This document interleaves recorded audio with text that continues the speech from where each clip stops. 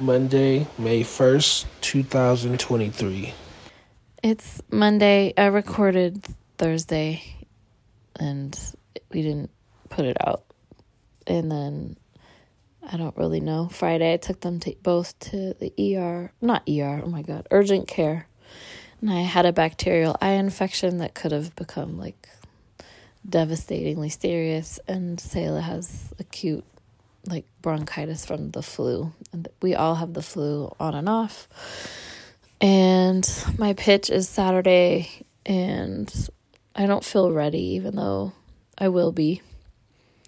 I did not sleep well last night. I had really weird, bizarre dreams. I slept with them, and I feel down today. I worked out, and it's sunny, so I can't blame it on the weather. I think I ran my pitch 500 times, this 5-minute kind of like a TED Talk Shark Tank situation about a TV show that is becoming more clear the more I talk about it, but also just looking up the panelists and maybe a little imposter syndrome, maybe just competition, maybe just, I need an outfit, maybe just honestly I'm wiped out from still being sick. And having the kids be sick with the kids being sick, and inhalers and nose sprays, and just a little worried about both of them, and living in a place, at least here on a planet, where they're allergic to the world half of the year.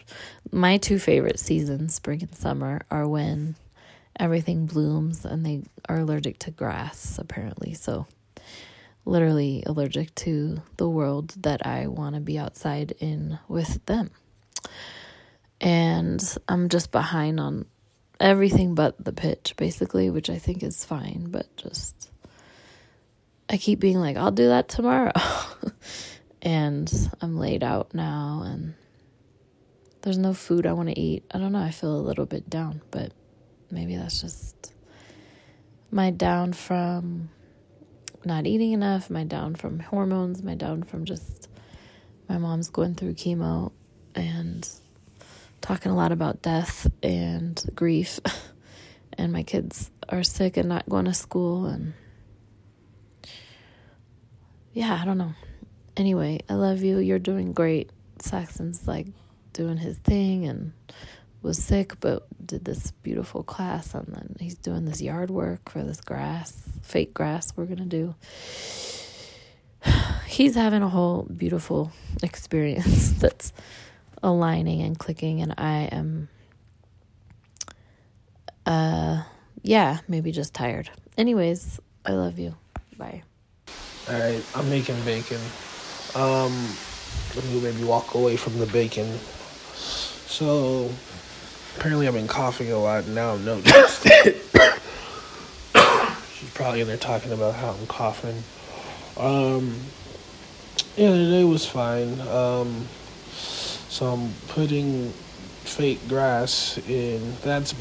Honestly, this could be 20 minutes about installing fake grass, but I'm going to try to keep it brief. So I'm putting in fake grass, and it's just a lot of work. Because at first it was all right, I'll buy the grass, and then let's figure out how to install it. Let's just get someone to install it. And I called the company, and they were so minimum it's $3,000 for us to install it. And I was all right.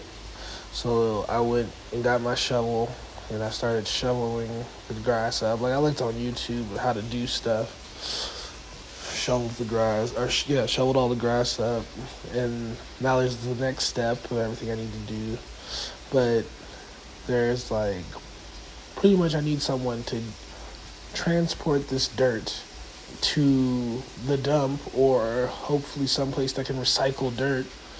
And I called this dude on next door, and he's shit. Everyone's sick. Called this dude on next door. He came by and was all right, let's look at the grass and everything. Oh, yeah, I can do this for blank. All right, cool. Do that. And then his tire got punctured, so he couldn't come.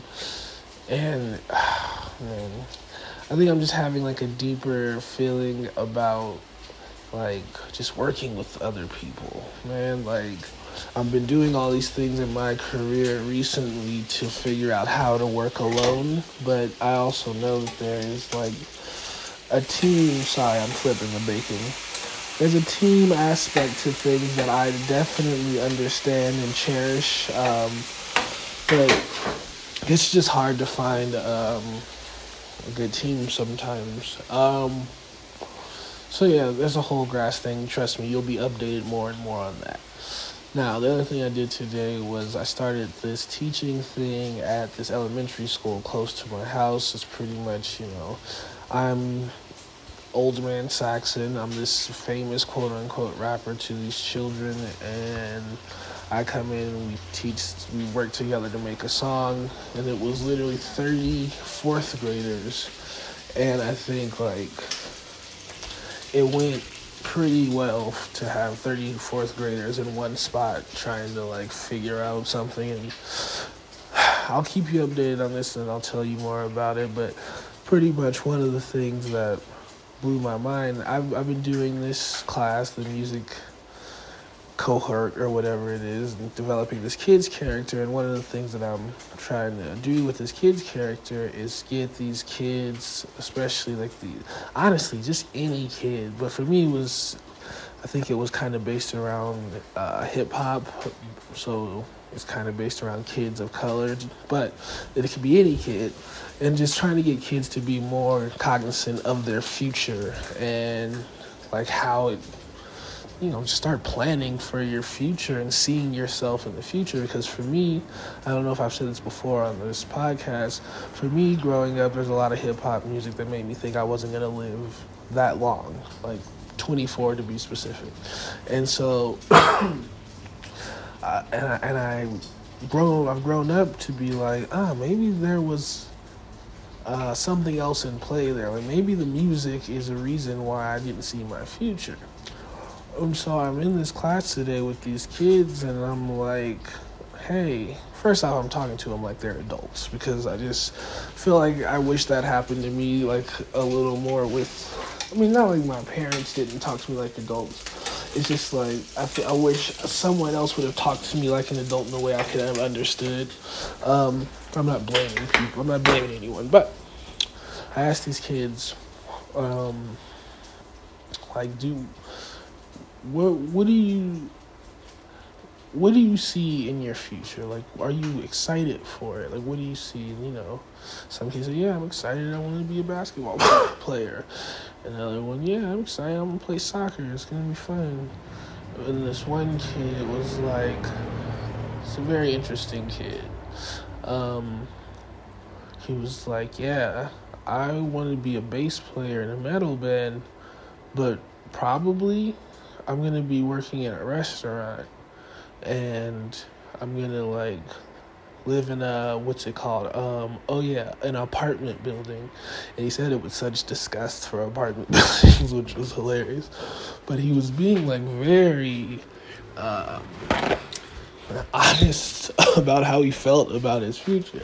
But it's like, okay, that is what it is, of course. Kids are going to want to be basketball players and soccer and bass players and all that. So then my next question was, okay, children, what's the maximum age that you see yourself in the future? Like, what do you see? And the answers were blowing my mind, because it's like, 19, 20, 21. And it's like, yeah, I completely understand that. And, I'm not a child psychologist or anything, so I don't know if that's just a thing for kids. That they're just like, I'm only going to be this. But, I have the outlier answer if someone's like, wait, you mean, like, how old do I think I'm going to, like, live to? And one was like, 50. It's like, okay. That's better, but that's also pretty young to just die. And then one girl was like, I'm trying to be 1,000. It's like, all right, there you go. So I think one of the things I'm trying to work on, just because this is a long one, is just how to get these kids more excited for their future and more and try to figure out how do you get there through music, and also like to see themselves, because as the name Old Band Saxon, that name is picked because I didn't want to be little this young that. I wanted to have longevity, and I wanted to be around for a long time because words are powerful. And I just, yeah, there's a lot of hip hop out, like examples out there of people who have put it out into the world that they're ready to die, Biggie, and then died. So I just don't want these children to be in the same boat as that. And if we can figure out, even if it's one kid in this, that remembers one thing I said, I think it's a plus. I love you, bye.